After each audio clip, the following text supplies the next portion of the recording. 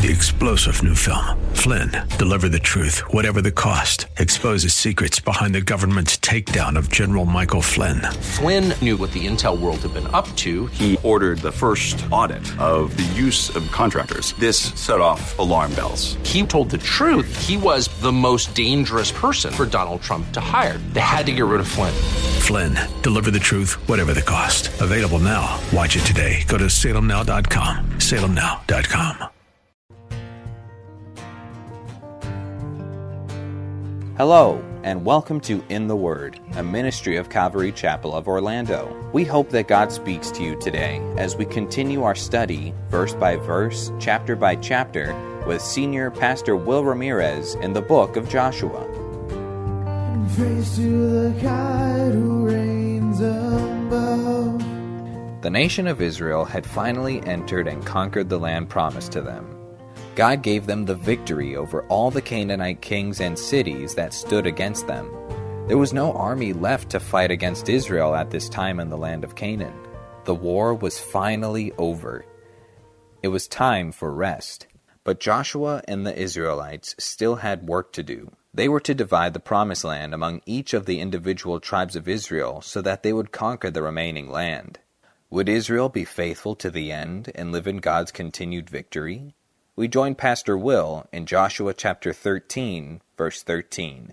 Verse 13, nevertheless, the children of Israel did not expel, did not drive out, take possession of, the Geshurites nor the Maacathites. But the Geshurites and the Maacathites dwell among the Israelites unto this day. Although Moses conquered this land, the half-tribe of Manasseh, who got this portion of that land, didn't deal with these two groups. And they became a thorn in Israel's side all throughout their history. In fact, after Nebuchadnezzar captured Jerusalem, it was a Maacathite who made an alliance with the Ammonites to oppose Gedaliah, the one that Nebuchadnezzar left in charge of Jerusalem. He was the one who assassinated that guy, that governor, that Israel had to flee to Egypt after the defeat of Jerusalem, leaving not a single Jew in the promised land, making God's judgment complete. God gave them every opportunity to trust the Lord, but they didn't deal with this in the beginning, and it came back to hurt them. This is why we cannot have partial obedience in our lives, because even if it doesn't hurt us now, it may come back to hurt us in the future.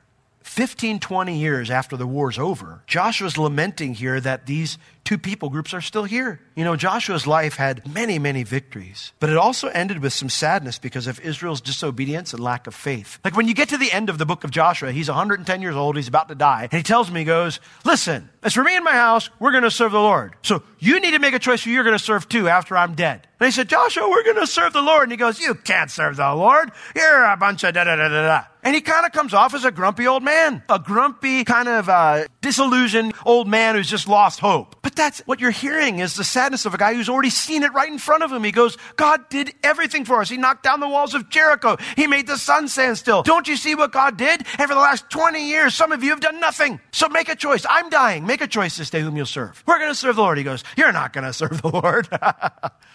Don't just say it. Mean it. And he tells them, if they really mean it, to renew their covenant with God. And that's how Joshua ends. They renew their covenant with the Lord. And then they do exactly what Joshua said, and they don't serve the Lord. Sad story. But there was a lot of sadness at the end of Joshua's life because of Israel's disobedience and lack of faith. He laments it here. Now, with all 12 tribes covered regarding the land distribution, Joshua needs to clarify that this does not include the Levites. Verse 14. Only unto the tribe of Levi he gave no inheritance, no land. Okay? Even though all the 9.5 tribes are going to get land, the 2.5 tribes already got their land. He says the tribe of Levi, they will not get any land because the sacrifices of the Lord God of Israel made by fire, that's their inheritance as he had said unto them. And that happens all the way back in the book of Numbers. But the idea here is that only the Levites could serve in the tabernacle, okay? But that was balanced by their personal sacrifice that they would not get any land to cultivate and make money off of, make their livelihood off of that. Now, they had places to live. They had Levitical cities scattered throughout Israel with a limited amount of land for crops and livestock so that they could feed their families and stuff, but it was never for their personal gain. They always had to leave behind the idea of personal gain. You know, I have sometimes people will come to me and they say, you know, I'm thinking about retiring, Pastor Will. I mean, I've made my money. I'm thinking about retiring and going into the ministry. And I'm like, okay, that's a great aspiration. I said, but I've found that people who have been business entrepreneurs for their whole life have a hard time giving that up. I said, you understand that this may cost you everything, right? You need to understand that. Listen, when I was 17 years old, I was deeply confused about where my life was heading. It was right before my senior year in high school, and I always wanted to be an architect my whole life. They call them engineers now. I always wanted to be an architect. And growing up, that was my way. I loved math, loved all that stuff, loved drawings and, loved making maps and drawings. Always wanted to do things like that. But as I became a Christian in junior high and then really started walking with the Lord in high school, a lot of that desire was gone. It faded. I didn't want to do anything, really. I wanted to serve the Lord. That was it. That's the only thing I wanted to do. And so as I was going into my senior year, I need to apply to colleges. I need to do this. I need to do that. I need to start making a plan. I don't know, but I don't feel like any of these things are what I'm supposed to do. And so the Lord, I spent some time fasting and praying at the advice of my pastor, my leadership at church, my parents. And so I sought the Lord, and the Lord called me to the ministry. About a year later, my wife and I started to date. And one of the first things I said to her is I said, you need to understand something. God's called me to the ministry. If you're going to marry me, you're going to be poor. That's what I told her. I said, I will never strive to be rich. I will never be looking to make money with my life. I said, my whole life will be devoted to serving the Lord. If you're okay with that, we can keep dating. Otherwise, you need to go. Now, I probably could have said it nicer.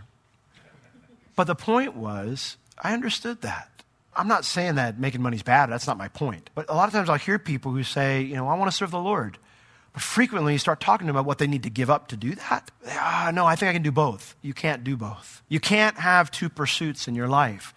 If you're going to serve the Lord, you need to leave whatever it is else you're pursuing behind. Because Jesus said you can't have two masters. You'll love one and hate the other. So if God's called you to the ministry, whether it's the mission field, evangelism, pastoral leadership, counseling, whatever it might be, if he's called you to that, then you need to make a choice.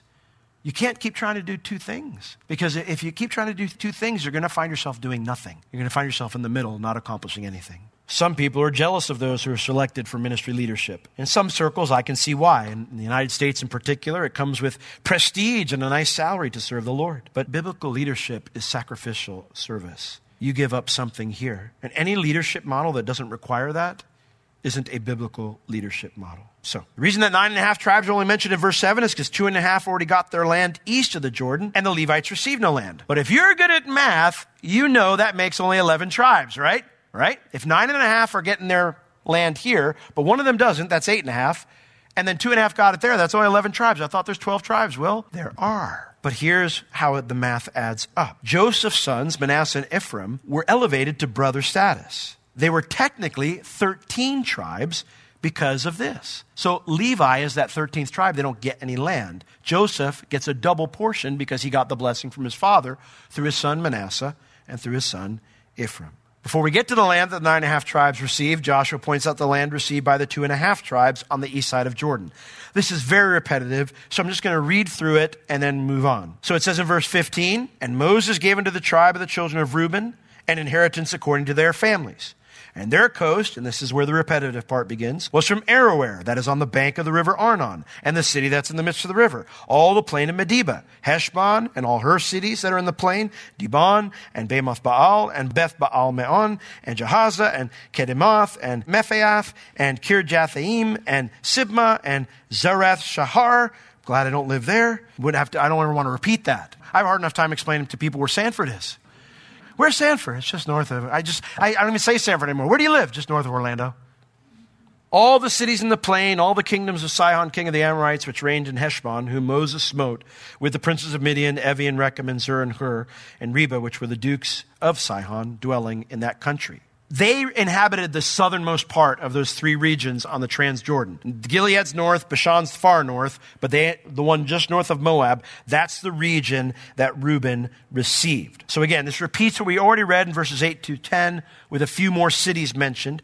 Again, I'm not going to go over that again, but it does mention something interesting in verses 21 and 22. For it mentions that they got all the land that the Midianites held, but then it mentions they didn't just slay those Midianite kings. Verse 22, they also slew Balaam, the son of Beor, the soothsayer, did the children of Israel slay with the sword among them that were slain by them. And so the border of the children of Reuben was the Jordan River and the border thereof. This was the inheritance of the families of Reuben after their families, the cities and the villages thereof. Why does it mention Balaam here again as being slain in the battle? I thought Balaam went home. In fact, way back in Numbers 22, we read that Israel hadn't pestered Moab, but the king of Moab became nervous because Israel was camped just north of his kingdom. So he hired Balaam, this pagan soothsayer, to curse Israel. But when God wouldn't let Balaam curse Israel, after 4 tries, the king refused to pay Balaam. And according to Numbers 24 and 25, Balaam went home. But he never made it home. Numbers 31:8 says he died when Israel fought against Moab and the Midianites. If God told Israel, leave Moab alone because they're your brothers, you have to go all the way back to Lot to know where the Moabites came from. They're family in a sense. I don't want you to conquer Moab. That's the land I've given to them because I made a promise to Lot. Why does Israel fight Moab? And how does Balaam end up dead instead of safe in his home? Well, Numbers 25 tells us that the king of Moab, after Balaam leaves, came up with a new plan. He said, if I can't get someone to curse Israel, then I'll get God to curse Israel by seducing them into idolatry. And so he allied with the Midianites who were in that region where Israel was about to invade. So they're also scared. And the Midianites sent their temple prostitutes into Israel to sexually seduce the men to participate in their pagan orgies. And guess what? It worked. Now, where did King Balak get that idea? Revelation 2:14 tells us. This is the only place in the Bible that we learn this, all the way at the end. So I got to read the whole book. To the church of Pergamos, he says, I have a few things against you, because you have those in your church who hold to the teaching of Balaam, who taught Balak to cast a stumbling block before the children of Israel, to eat things offered to idols, and to commit sexual immorality. King Balak got this idea from Balaam. This pagan soothsayer wanted his paycheck so bad that he was willing to teach the Moabites how to get God's people to sin so that God would discipline them. So when Israel attacked the Midianites for this evil, Balaam was with them, and he was killed too. Now I guarantee you, Balaam, when he left his home, when Balak first hired him, he had no intention of leaving his home to die. I can tell you that with all surety. He didn't go, oh, you know what I'm doing? I'm going to make some really dumb decisions and I'm going to die. That was not Balaam's plan. Balaam's plan was, I'm going to make some cachet. I'm going to make some money.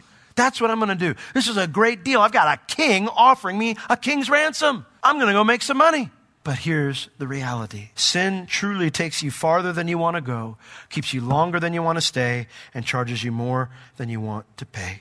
The bait of wealth lured Balaam to his death, and his own greed led him to make horrible decisions that cost him everything. And so he's listed here again as a warning. Don't be like Balaam. Don't be like Balaam. Make good decisions. Now, verses 24 through 28 give the region that Gad inhabited.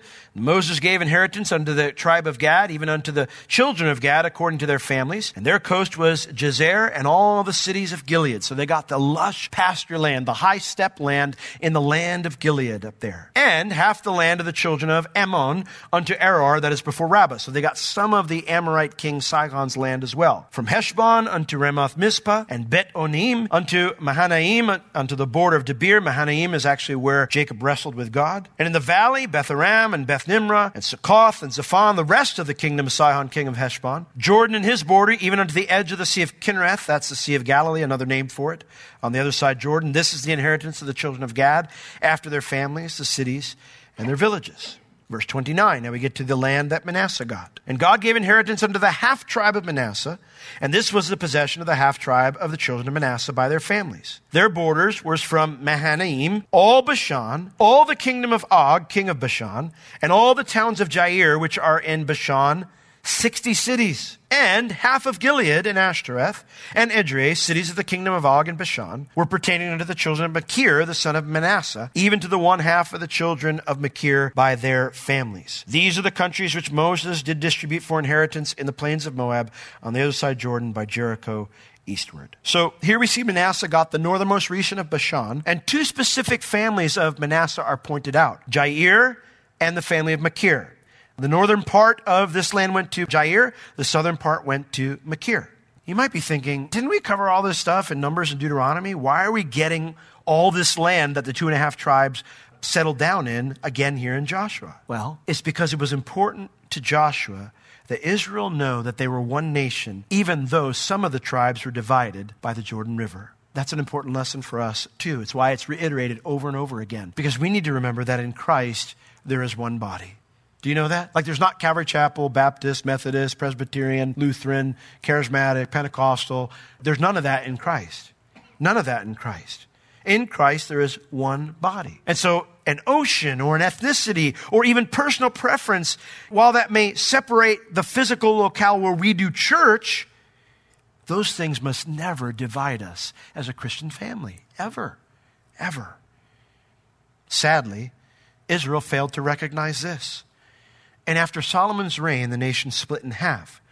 Not because of geographical boundaries, not because of a river, but because of greed, pride, and selfishness. And you know what I've found? Most divisions in the body of Christ are the same. Let that never be said of us. Well, verse 32 concludes, this is the land that Moses distributed. But under the tribe of Levi, Moses did not give any inheritance. The Lord God of Israel was their inheritance, as he said unto them. So again, it's a reiteration of that there's only 9.5 tribes who will get land west of Jordan, and east of Jordan, they already got their land. Now again, we're also reminded Levi gets no land because they were the priestly tribe. Here's an interesting thought. The New Testament calls us a kingdom of priests, doesn't it? We're a kingdom of priests. That means that this world isn't our home. Our inheritance is elsewhere. Our inheritance is the Lord. In 1 Peter chapter 1, verses 3 through 6, it says as much. It says in 1 Peter chapter 1, verse 3, Blessed be the God and Father of our Lord Jesus Christ, which according to his abundant mercy has begotten us again into a living hope by the resurrection of Jesus Christ from the dead. Because Jesus rose from the dead, we have a living hope. What is that living hope? It's an inheritance, incorruptible and undefiled, and that fades not away, purchased at Walmart for $19.99. Is that what it says? Accomplished through eating some diet that someone says is based upon the Bible. Is that what it says? It says in verse 4, reserved in heaven for you. Now, I'm not bashing good diets. You need to stay healthy because you want to be here as long as God wants you to be here, right? But the idea here is that our inheritance is there. It's not here. Who are kept by the power of God through faith unto salvation that's ready to be revealed in the last time, our new bodies, wherein you greatly rejoice, though now for a season, if need be, you are in heaviness through many kinds of temptations. Listen, this world is not our home, guys. This world is not our inheritance. Like when you look out there, if you're trying to hang on to stuff here, you're going to be miserable because it's not meant for you to hold on to forever. Nothing you gain here is meant to hold on forever. Difficult parts of having kids is they grow up and they go away because you miss them. You miss their voices. You miss the personality. You miss all the blessings they bring to the family, and you want them there all the time, right? But that's one way of looking at it. Another way of looking at it is we've successfully launched our child into the world so they can impact it for Christ. When you give birth to a baby, that's your job, to eventually give that grown child away so that they can have an impact upon lives just like you did. Even the things that we hold dear here are not our inheritance. Our inheritance is there. And nothing can touch it there. No trial here can touch it. If you're going through trials, be encouraged. You don't get to keep anything here anyway. So if someone's trying to take it, it's all good. The good promise is you'll never lose anything that's waiting for you there, no matter how much someone might want to take it from you. It's a lot of preparation for land distribution, but in chapter 14, we can finally get there. It says in chapter 14, verse 1, And these are the countries which the children of Israel inherited in the land of Canaan, which Eleazar the priest and Joshua the son of Nun and the heads of the fathers of the tribes of the children of Israel distributed for inheritance to them. By lot was their inheritance, as the Lord commanded by the hand of Moses, for the 9 tribes and for the half tribe. So here we see, before we actually get to the beginning of who's going to get what land, we see how it's going to happen. Now, this is the group that's responsible for dividing the land. We have Eleazar, the high priest, and he needs to be there because as the high priest, it was his job to consult the Urim and the Thummim to get answers from God on major decisions. So they could take straws or lots or however they did it back then to decide which tribe got which portion of land. But in the end, it was the high priest who would confirm if whatever lot they took was correct. He had to confirm that, so he has to be there. Joshua has to be there as the impartial leader of the nation. He's not there representing any tribe, so he needs to be there. And then the fathers, the elders, the leaders of each tribe, they need to be there to represent their tribe and to ensure that the lots were determined by God alone and not any backdoor deals or sleight of hand. The rabbis say that the way the lots worked is that the names of the tribes were placed in one bowl and some slips describing these sections of land were placed in another bowl. So you would take one out of one bowl, take one out of the other, and you'd match them up. And then Eleazar would use the Urim and the Thummim to confirm that that's the Lord's will. Now, no one knows if that's true. All that is known is that it was God who determined which tribe dwelt where. Think about that for just a minute. Like if you were the tribe of Asher or the tribe of Dan or the tribe of Judah, you didn't come make your request. You didn't come and make your request and say, here's the land we'd like to have. What are the odds? How do we make this deal happen? Every tribe had to trust that God would pick a good section of land for them, that he would choose a good lot for them. And you know, that's very similar to our lives as well, isn't it? We can ask God for things, and God loves to give good things to his kids. But you know, I wanted to be a Christian rock star when I got saved. And so on a mission trip, I learned how to play the guitar, and I took it home, and I'm going to learn how to play every lick of guitar solos that Petra plays and that Stryper plays, because I'm the 80s, the best time for music. That's what I was listening to. I'm going to learn all those things. And I worked hard every single day. Do you know something? I still can't play it. I've been a worship leader for 15 years, playing the guitar for, I was in Haiti in 90, so now it's been, almost 30 years? I still can't play a guitar lead. Here's what happened. As I'm working so hard, God, why is this so hard? My friend Rob, he's already, he's in a band and he's already picking things up and we learned at the same time. Why am I so far behind him? And the Lord said so gently and so clearly to me, Will, because I haven't called you to be a Christian rock star, but I want to be one, Lord. I know you do, son.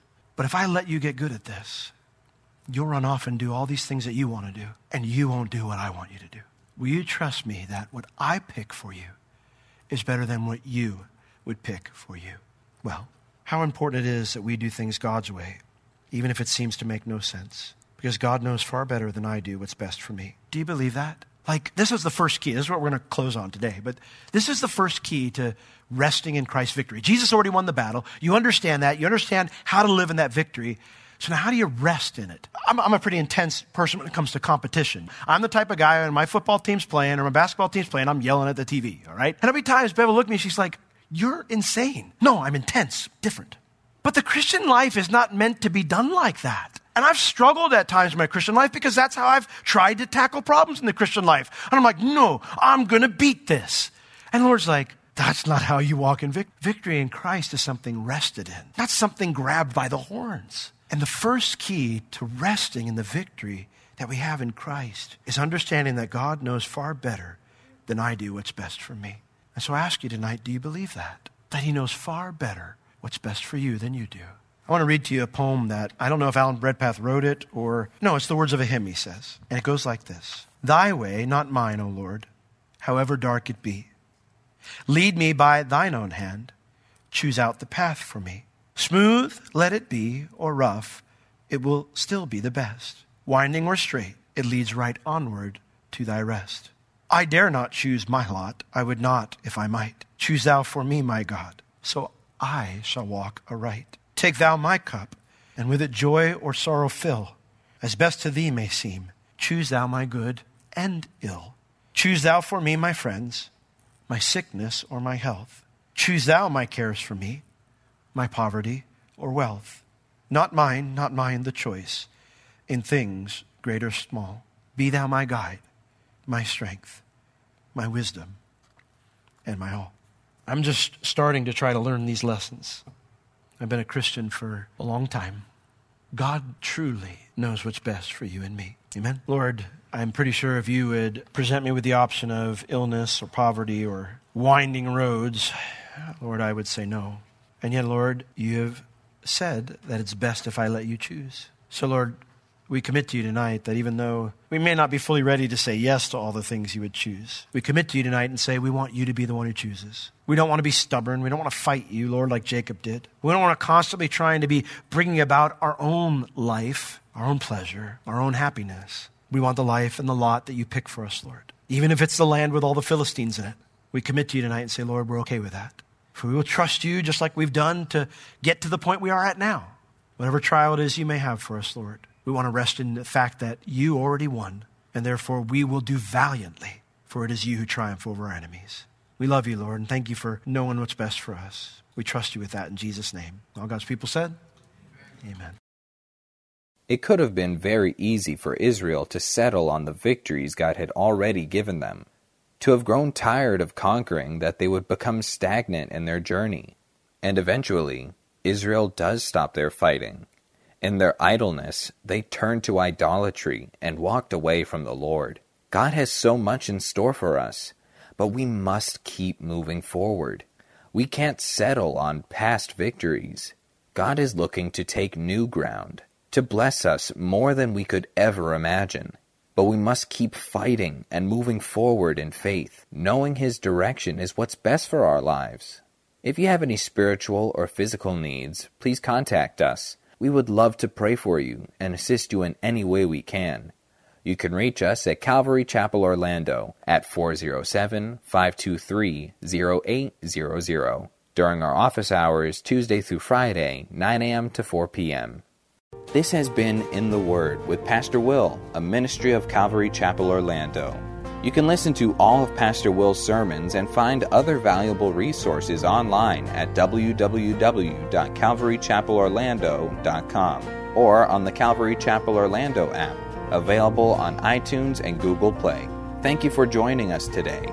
We will see you next time as we continue to learn, walk, and live in the Word.